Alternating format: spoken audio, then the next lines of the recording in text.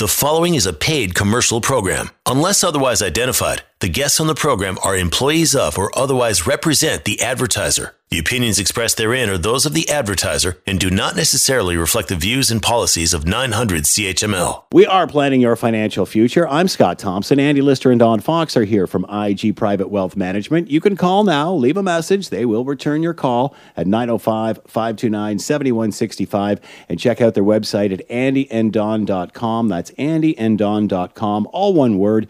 You can ask a question there via the listener inquiry button as well. You can access old archive shows. Good morning, gentlemen. Good to see you all. Good morning, Scott. Good morning, Scott. You're looking great on my laptop in your little square. I guess, the kids are back to school. Not much new to talk about in regard to COVID. It's pretty much steady as she goes at this point, isn't it? No big news here. Pretty much, unless that the COVID injury you have, Scott. I noticed you got something on your right arm. Yeah, that's because I'm saving too much money. I'm carrying around my wallet because I'm saving too much money. That would do it. I'm sure a lot of people are wearing those these days. I thought it was a repetitive strain disorder there. It's interesting how you talked a couple of weeks ago about having that extra cash. For some of us, it's now we're just finally breaking even. Thank goodness COVID hit. I could get caught up. Exactly. All right, you want to start off with disability insurance. This is something pretty serious here. I do, and it is something. And so, Scott, when I asked this question, and I know we've already prefaced this with the topic, but if you were to answer the question, what do you consider to be your most valuable asset? How would you answer that question? Wow, my most valuable asset. My wife? Ooh, that's a great answer. Wow. My partner, my family? Yeah, and I mean, and that's and there's a lot of emotional value to that as well. And when you think about financial assets, a lot of times people will... I'll say the house? Towards the house. Right. That's right. They'll gravitate towards the home, or perhaps if you're a business owner, it might be the value of your business, or it might be investments. But for a lot of us, we think of our home as the most valuable asset. And, when we think about disability insurance, it's something that is usually really low down on the radar until the point where suddenly you need it. And that typically is a period where you've had an illness or an injury, and that has prevented you from working. And so when we think about disability insurance, we want to understand, and as an advisor, we want to understand, what is the need, and we want to talk about how does it work for people. We also want to think about what coverage or what types of coverage should I have, and then what about disability at different stages of life, in the beginning of your career, the middle of the career, or at the end of your career as well. And so when we think about our most valuable asset, well, for a lot of us, it's actually our ability to make a living. And so the simple calculation, if you were to put the figure in your head, think about how much money am I going to earn this year? And so everybody listening, how much am I going to make? Maybe if you're retired already, this isn't going to apply to you. But if you're working, how much did you make this year? Now think about the number of years left until you're going to stop working, and multiply the two together. And so I just do, a quick example for people in terms of understanding what your earning power is. If you're age 45 and you make $100,000 a year, you've got 20 years left in your working life, you've got a $2 million asset, right? Your worth to the ability for you to make a living is worth about $2 million. And that doesn't include, all the hard work that you're putting in terms of trying to earn bonuses, the hard work that you're doing in trying to advance your career into a new position, maybe with higher pay. So all of these things, your access to pension, your access to benefits, all of these things which factor into that ability for you to work. And so when you think about having a disability, the odds are staggeringly high, and it's different for everybody, but the statistics tell us that on average, one in three Canadians working today will have a disability or an illness or injury that prevents them from working for a period of around 90 days before age 65. One in three. And of those, a lot of them are last at least 3 years. So, and that's kind of one of the measurements in terms of disability insurance is how long does your disability last, that initial disability period, because that sort of dictates how much longer you're going to need benefits. In other words, if you can get over something very quickly, like you're finished and you're done, and you were in 3 months' time, you were healed and back to work, you're in pretty good shape. But if that extends beyond 90 days, the statistics tell us that you're probably looking at about a 3-year period where you might not be able to earn a full income. And so if you were to guess, Scott, what percentage of disability is caused by injury? Wow. I would say half. 50%. Mm-hmm. 90% is caused by illness, only 10% by injury. So in our experience today, as we're dealing with COVID and our changes to our workplace, changes to our lifestyle, and the additional stresses associated with COVID, it's not surprising, but illness is the number one factor, and our ability to recover from an illness. And so what a lot of times people have through group or through their employer is what we call group long-term disability and group short-term disability. And I think that the problem is that there's a false impression that people think they're completely covered. Oh, I've got that through work. And so as we talk about this a little bit more, I'll uncover that, and maybe that's not the truth. Or the other option is people think, well, I'll use my savings. And that's often the problem, too, because it then affects your future retirement plans and also other plans that would relying on your cash flow in the short and long term as well. So disability is really about income protection. And, there's a lot of reasons, like as I said, people don't think they need disability insurance. A, they think they have it covered. Or I've also heard the one, well, I have critical illness insurance already. And critical illness insurance is different from disability insurance in that the critical illness provides you with a tax-free lump sum, and it's a one-time payment. And then you would have to administer that in terms of your care. But if you couldn't work for, let's say, 3 years, could you stretch out a CI payment if you received $40,000 or $25,000 or $50,000 or $100,000? How long could you make that last? Whereas disability insurance will cover you all the way up to age 65, depending on the type of policy. Plus critical illness only covers for illness. It wouldn't cover the injuries. Exactly. Which, again, even though it's 10%, as you mentioned, Andy, it's still 10%. Yeah, illness is 90%. Injuries are 10%. So, yeah, this is part of it. As well, we see a lot of people taking disability coverage through as a result of mental health issues. So they find that either through depression or et cetera, that they're not able to work. Disability will cover them under that scenario. Critical illness would not cover them. I can take money out of my savings, and we can demonstrate that using our financial planning software. We can kind of crash your financial life by showing that you could no longer work for a period of time, and then demonstrate to you what the impact of that would be on your savings and your future ability to maintain and be confident in terms of your retirement. And the other question I get a lot too, or problem, is that it seems expensive. And on the surface, compared to some other insurances, it might seem expensive. But if you put it in the context, if you had a premium where you were paying $250 per month, but over the course of a year you're earning $100,000, you're only looking at about 3% of your income. You're committing 3% of your total income to coverage that then protects you right through to age 65. And so, again, coming back to disability insurance and sort of the ins and outs, the first thing is what we call a triggering event. When you own disability insurance, what is the event that causes that policy to kick into place? It's typically an illness or an injury, possibly too. There's also a waiting period, and this is the time frame in which you have to you are disabled, but you're not eligible for benefit yet. So that's typically 30 days, 60 days, 90 days. The fourth area is your third area. Sorry, is your occupational classification. So depending on the type of coverage, the type of work that you do, will dictate the type of disability policy you have and what your benefits would be, and then also your medical history.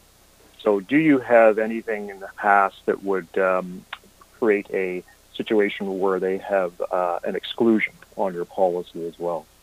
So basically your income stops when you have an illness, but your expenses don't. And in fact, your expenses continue to increase over time as well. And so there are three types of policies. There's cancelable. There's second type is guaranteed renewable, and the third type is non-cancelable and guaranteed renewable. Cancelable, the first one, is typically like your group insurance. A lot of times people will get association insurance. So these are not guaranteed in terms of the price, and they can also be canceled as well. So in perfect world, you want to look at a non-cancelable and guaranteed renewable policy, and these will cover both white-collar workers and blue-collar workers as well. So when we think about how much coverage we want to, and the type of coverage, we want to think about what is your current coverage and understanding if there's a gap, because you can only insure yourself for so much. The insurance companies don't want you to have an incentive not to work by paying you too much if you're disabled, most people do want to get back to work. The second thing is the disability definition. Is it a total disability for coverage, or is it a partial disability? And you will get some coverage as well. And then what about the future? Do I have indexing for my benefits, or can I increase the coverage in the future as I need it? So we get into things like what are our replacement ratio, and what types of income is insurable, and then what are some of the strategies around using disability insurance as well. So if we have some time, we'll talk about that when we come back after the break. We are planning your financial future. I'm Scott Thompson. Andy Lister and Don Fox are here from IG Private Wealth Management. You can call them now and leave a message. They'll get back to you at 905-529-7165. And check out the website at andyanddon.com. Going to take a quick break here. We're coming right back. You are listening to a paid commercial program. Unless otherwise identified, the guests on the program are employees of or otherwise represent the advertiser. The opinions expressed therein are those of the advertiser and do not necessarily reflect the views and policies of 900 CHML. We are planning your financial future. I'm Scott Thompson. Andy Lister and Don Fox are here from IG Private Wealth Management. You can call now, leave a message. They'll get back to you at 905-529-7165. And don't forget their website at andyanddon.com. There you can find old archive shows and ask a question via the listener inquiry button. We were talking about disability insurance.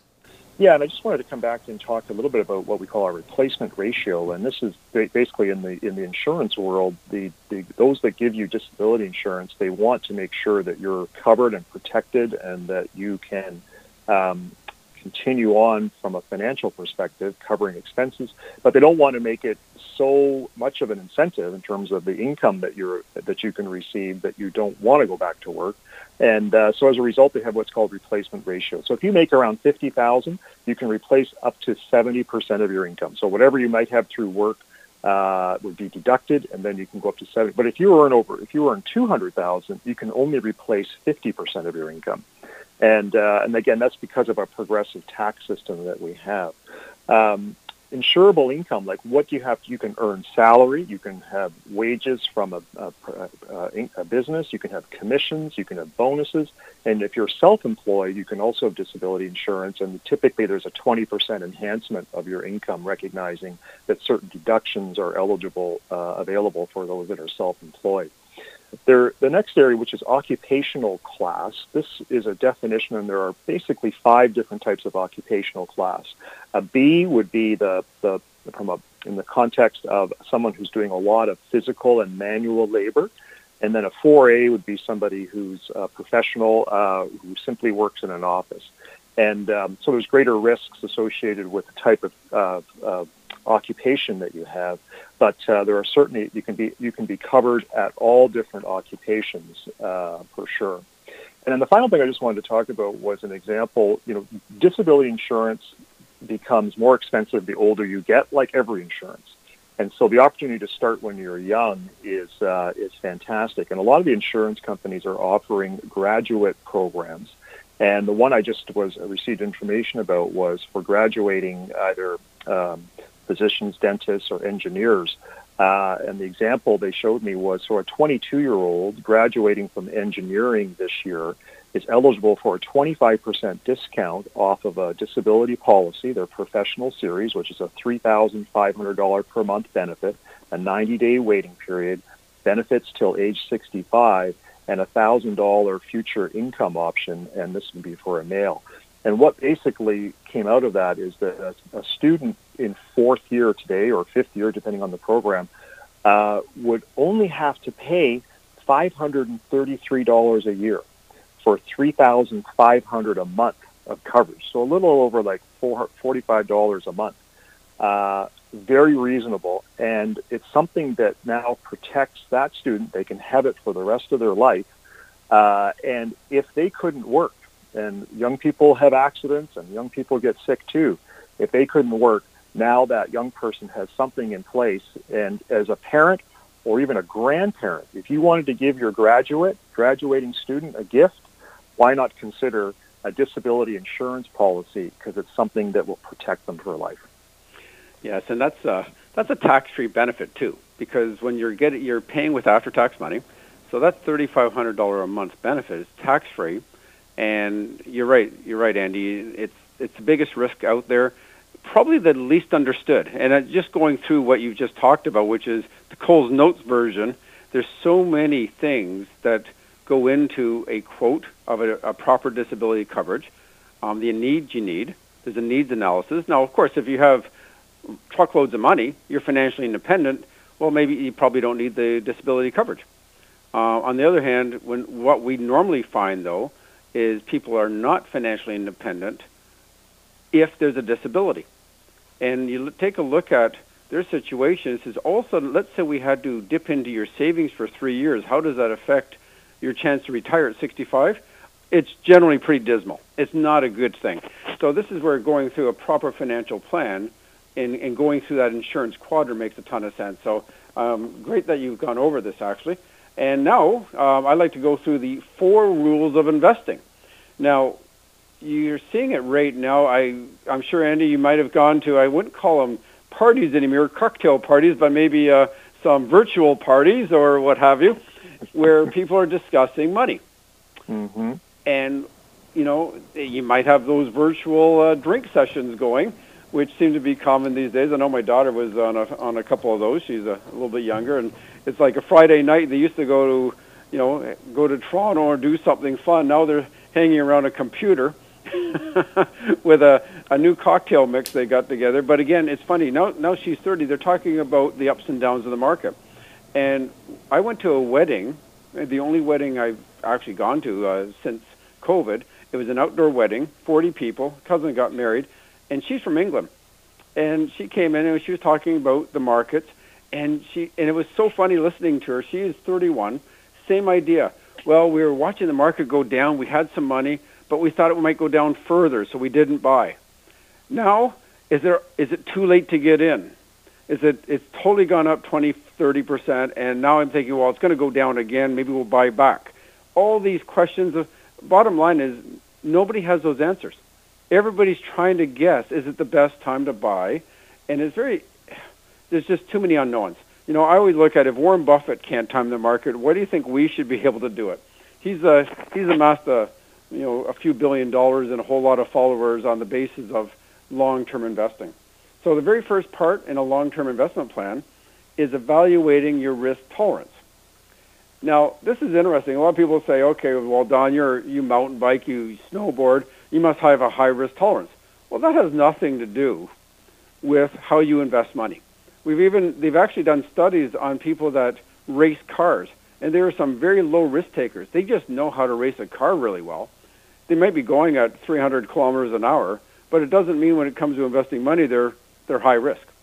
And so going through, all the different questions, that there's a lot of surveys out there. I was actually going through one through a Missouri needs analysis and their risk capacity survey.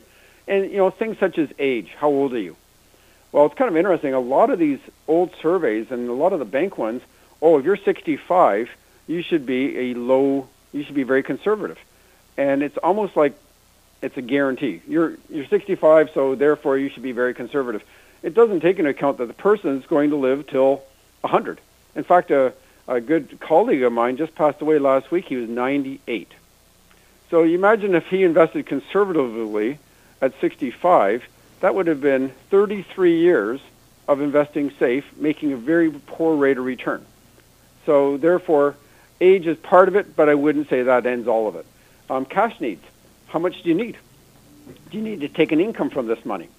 Do you have any major outlays? Is there a big tax bill coming up because you sold a property and you need money, say, April next year to pay the capital gains tax on that? Well, if that's the case, well, we don't want to be risky with that because it's only 6 months away, and you'll be needing those funds. The goals. What are your goals? Is it a retirement planning? Is it estate planning? Is it for the kids' education? Is it tax planning? Everybody's got different financial goals, and the idea is to invest to meet those goals and make sure that it makes sense and to be efficient with it. So when you think of risk, most people think, okay, and Scott, if I were to ask you right now, when you think of risk and investments, what comes to mind for you? The stock market. Yeah, and the ups and downs of the market. Yeah, ebbs and flows. Yeah, and how much you potentially could lose by investing. But then again, if you're doing it long and slow, the way you guys have already, spoke of years, I mean, you don't really think about it that much. Yeah, and that's spoken like a true client, Scott. There you go. But absolutely, that's the case of investing long term, is taking the focus off the ups and downs of the market. Well, let's be honest. You're talking about being in a social situation and friends are asking you these sorts of questions. I'd rather be talking about other interesting things and let my financial planner worry about all of this stuff. I mean, that's what we pay you people for. Yeah, absolutely. And this is the thing. She doesn't have a planner. Yeah.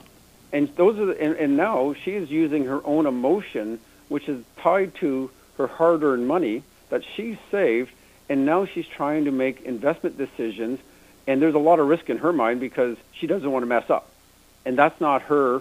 She's a super smart lady, don't get me wrong, but that's not her forte. And way too much pressure when there's so much other stuff going on in life, especially for young people who are starting a family and what have you. Yeah, there's so many things. So, capital risk is the risk most people think about, how much they could lose. And for example, somebody that bought, say, back on February the 19th, and said, you know what, I'm putting my life savings in the market. Bad day. Because that was the peak of this year, and COVID hit right after that. Well, the market dropped about 30% till March 23rd. And had you put in $100,000, and it was 100% in equities, and no management at all, just say it was an index, it would have been down about 30% by March 23rd. So in just over a month, you lost 30% of your money. How do you like me so far, right?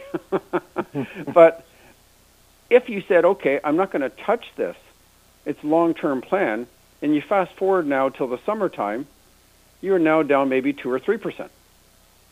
And now it doesn't even seem like anything. And this is where you start. The measuring stick should not be based on what has it done lately. It should be, as you mentioned, Scott, how long are we having this money for? In fact, if you invested at the absolutely worst times, such as February 19th, fast forward 10 years, and you would have still got a very, very good rate of return, not as high as if you invested at the optimal day, but certainly only maybe about 0.5% off. So instead of getting, say, 7.5%, you would have only got 7%. So not a big difference. Now, in the short term, yes, it makes a difference. And this is why you have to match the goals with the investment. So you look at that. So capital risk is the one that goes through everybody's mind. And the other risk is tax risk. Well, if you invested in a certain type of investment, it may earn interest income or rental income, and it's very highly taxed, versus, say, capital gains or dividends. And even dividends, does that make sense? Because then it's great, but you might lose part of your old age security on the gross up of a dividend, which we've talked about in previous shows, but it's basically this fictitious gross up that you didn't even receive that, and then you get the credit afterwards. So tax risk, and again, this is where a financial planner goes through what are your tax risks with this investment plan. Interest rate risk. What if interest rates rise, or what if they go down? Well, right now we're in a extremely low interest rate environment. In fact, as it was just announced not long ago, I think it was actually just last week, they don't expect the interest rates to go up for a year to year and a half. And who knows after that? So if you're going to sit there, and right now, 5-year mortgages are around 2%. Well, you can only imagine that 5-year GICs are only paying about 1.2%. You're not going to make a lot of money if you invest in the fixed income area. So you need to try to extend that into better paying investments. Because if you're only making 1% on your money, and you had, $100,000, that's only $10,000 a year. Oh, sorry, it's $1,000 a year. That you can't live on $1,000 a year. So it's very difficult. And of course, if you had $1 million, you'd only make $10,000 a year. So interest rate risk is part of it. Inflation risk is also part of the whole scheme, because you want to make an investment return that is above inflation. And certainly things that pay interest have never done that. Real estate has done that, so you could get a rental income. But stocks have averaged about 6% above inflation, albeit with the ups and downs of capital risk. So it's just managing those risks. And finally, as mentioned earlier, with the 98-year-old that just passed away, that longevity risk is one of the largest risks these days. As much as people are saying, well, my parents died at 70 or 65 or what have you, we're finding that has no bearing, or very little bearing, on how long people are living. In our family, on my wife's side, they're the longest living of that by at least 10 years now. And, they weren't probably the healthiest person. They smoked at one time and, went through the 70s, which wasn't the healthiest decade in the world. But because of health care, people are living a lot longer. So managing all 5 of those risks is extremely important, yet unfortunately people focus on capital risk, and that's short-sighted. And so what people have done in the past 6 months during this COVID is I had a couple people actually basically brag that they sold back in February. And they're not clients of mine, but they knew what business I'm in. And I said, oh, that was good. So when did you buy back in? And they haven't, okay? They haven't bought back in. So they paid so here they worry about capital risk. They didn't buy back in. And so now the market's recovered. And now they have a big capital gain because they sold. It was non-registered money. Yeah. So they created their own tax risk, which is guaranteed tax bill come April. So now they have to keep money set aside for a big tax bill. And I just talked to one who just invested back 2 weeks ago. The stress of having it out of the market was just as bad as having the stress in the market, because they felt they were missing out. And this, again, that's not an investment plan, or a financial plan for that matter. So having a proper risk analysis of going through all those different segments to determine where should we invest your money in terms of risk is extremely important. And so that comes down to diversifying. And how do you diversify the money? And I'm going to discuss this a little further right after the break. We are planning your financial future. I'm Scott Thompson. Andy Lister and Don Fox are here from IG Private Wealth Management. You can call now, 905-529-7165. Leave a message. They'll get back to you. And don't forget about the website at andyanddon.com. Going to take a quick break here. We're coming right back. You are listening to a paid commercial program. Unless otherwise identified, the guests on the program are employees of or otherwise represent the advertiser. The opinions expressed therein are those of the advertiser and do not necessarily reflect the views and policies of 900 CHML. We are planning your financial future. I'm Scott Thompson. Andy Lister and Don Fox are here from IG Private Wealth Management. Check out the website at andyanddon.com, or you can call them at 905-529-7165. Leave a message. They will get back to you. We're talking about 4 rules of investing. Yeah, and Don, you reminded me of a story that it happened a number of years ago, almost 4 years ago to be exact, was that when President Trump was elected back in 2016, and a client called me within a month, like it just, at the end of November, and said, you know what, I do not trust this man. I want to reduce all of my holdings that are in the U.S., in U.S. equities.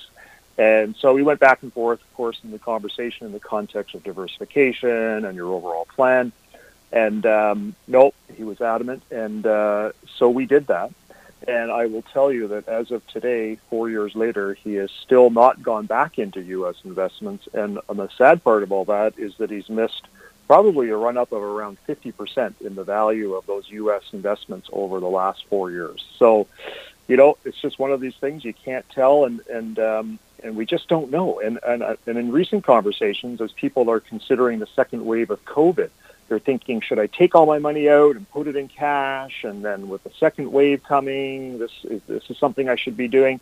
And we all have this sense that we need to be somehow proactive, or that we know what's going to happen. And I said, no, it doesn't fit your plan. We got to stick to what we have, and that is the best course of action. Yeah, absolutely, Andy. And it's interesting, anytime people mix emotion, and the emotion in that case was I hate Trump and I don't trust this man and I'm taking money out. Well, that doesn't mean Coca-Cola shares are going to go down or Apple shares are going to go down. Yeah, it doesn't mean your feelings of Trump disappear, but you're buying U.S. companies that are 60% of the world's stock market. And I may not be a Trump fan either, but at the same time, I do believe the U.S. companies will do well over the long run. So this is, again, a perfect example of mixing emotion to your money, and again, having that third party hopefully able to convince you to stick to the plan.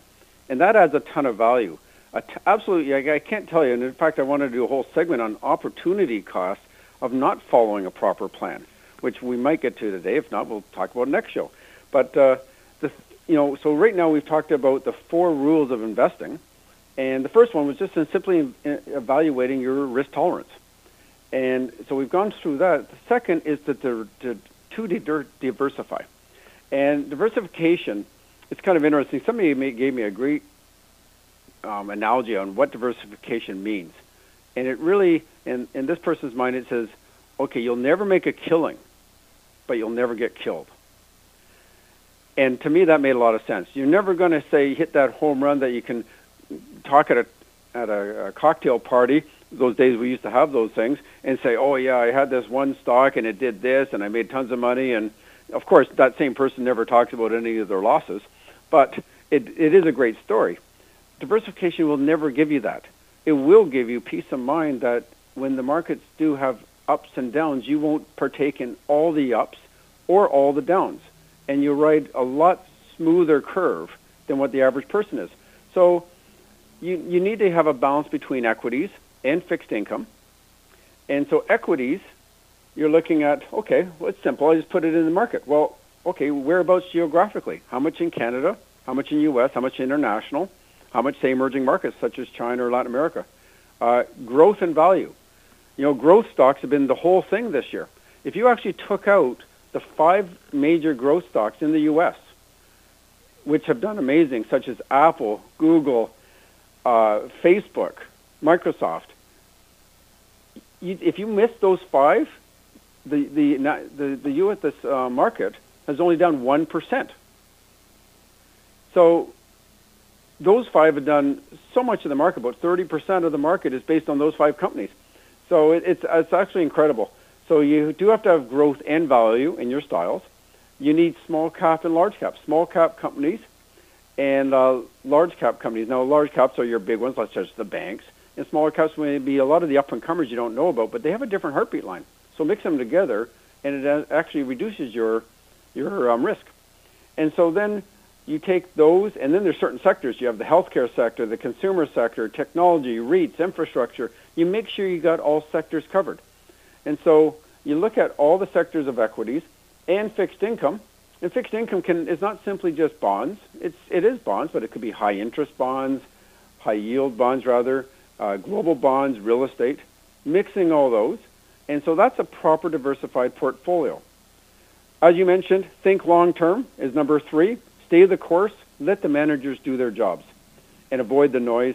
And fourthly, Scott, you actually also mentioned this earlier, is dollar cost averaging. Add monthly, and therefore you're not so emotionally attached. If it goes down, you're actually buying more shares. For those people accumulating, what a great way to reduce your risk, and it's dollar averaging. And so mixing your risk tolerance with proper diversification, thinking long-term, and dollar cost averaging, those four rules on investing will take you a long way. Is it mostly those that are closer to retirement who are that concerned of what their number is, how much growth they have right now? Are people who are already started maybe in their 40s, are they that concerned about that final number? Or is it mostly those that are just closer to retirement?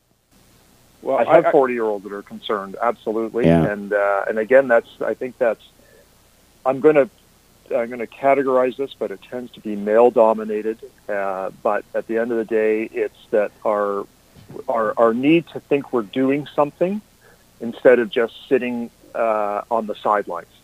And does it come?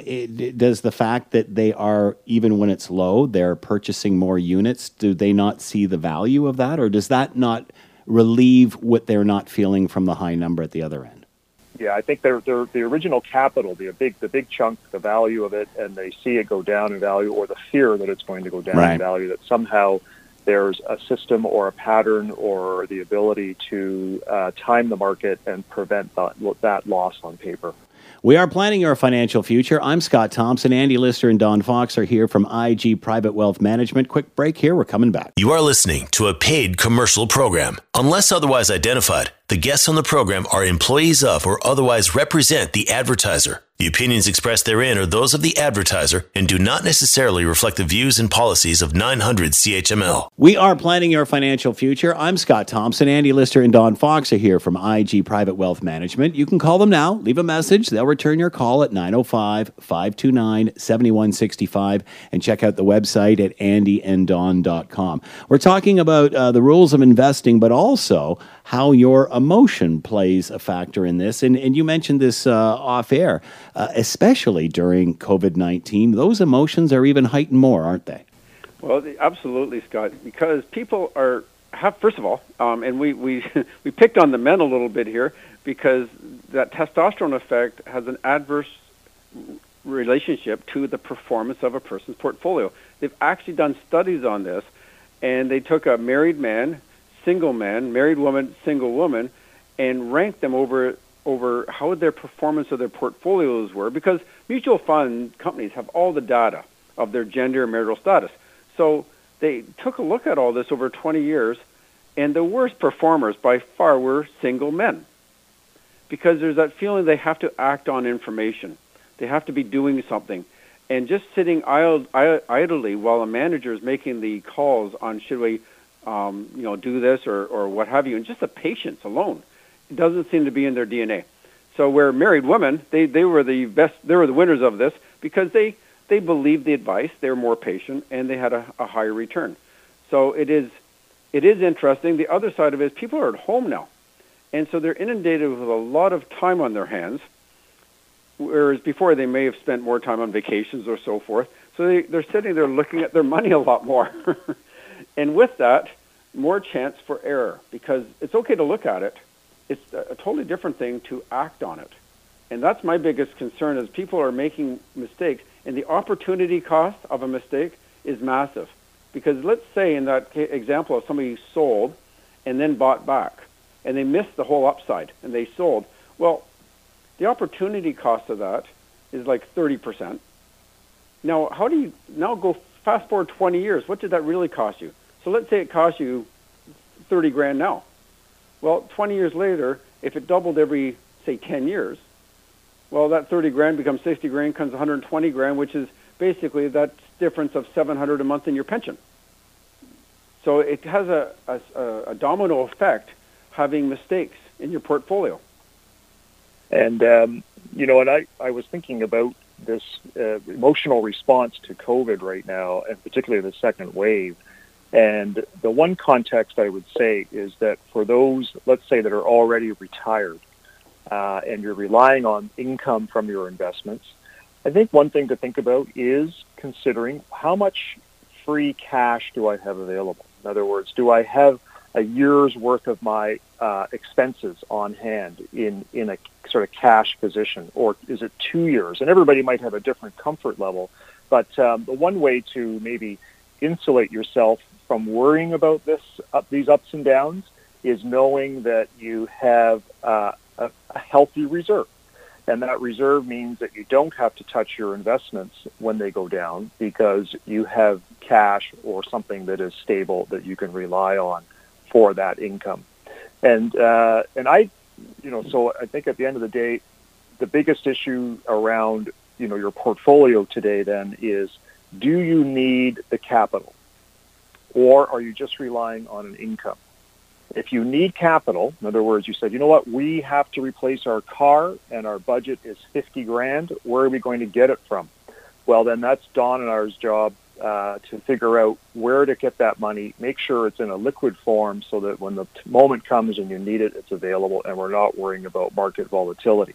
In the absence of needing the capital for some project or a renovation, etc., then you need to stick with the plan and make sure you keep your asset allocation. It's the old story. Your portfolio is like a bar of soap. The more you touch it, the smaller it gets. And it's interesting. We're in a different time where I'm actually seeing a few retired clients. They're saying, okay, we had this plan where we were spending so much time on vacations and the expenses on vacations and, say, dinners out. We're not doing that at this stage. So what they're doing, and they're actually dollar cost averaging, or so they're adding money to their investments every month because they have extra money that they didn't need, which was not part of the plan, but why not take advantage of this situation? Or they're not taking as much out of their investments per month to live on. And both of those things really help in a situation where there's volatility. So great opportunity for people in those situations. And again, you try to get a silver lining out of COVID, and I think that's one of them, because right now people's debt situations are actually reducing. There was just an article last week on how Canada's debt per capita is actually reducing right now, and this is while people are generally, high unemployment, but they're squirreling money away. They're not able to spend it. So why not pay down debt? And one last thing, if you do have debt, what a great idea right now to see if you can get the lowest debt rate you can. Because I was just, some of those line of credits people are using, if they're not linked to your home, they're 7-8% interest rates. And yet, if you did link it to your home and get a home equity line of credit, prime right now is 2.45. So if you're able to borrow at 0.25% above prime, that's 2.7. What a big difference. So if you owe $25,000 a year, that adds up a significant amount of money. It actually works out to $1,075 a year in savings after tax. And again, taking that money that you would normally spend in interest, apply it down towards your debt or invest it. Either way, great opportunity to, speak to your financial planner and make sure you're looking after all these facets of a financial plan. We are planning your financial future. I'm Scott Thompson. Andy Lister and Don Fox have been here from IG Private Wealth Management. Check out their website at andyanddon.com. There you can listen to old archive shows or ask a question via the listener inquiry button. Or you can call 905-529-7165 and they will get back to you. Thank you, gentlemen. Been fun. Have a great week. Thank you, Scott. Thanks very much, Scott. The preceding was a paid commercial program. Unless otherwise identified, the guests on the program are employees of or otherwise represent the advertiser. The opinions expressed therein are those of the advertiser and do not necessarily reflect the views and policies of 900 CHML.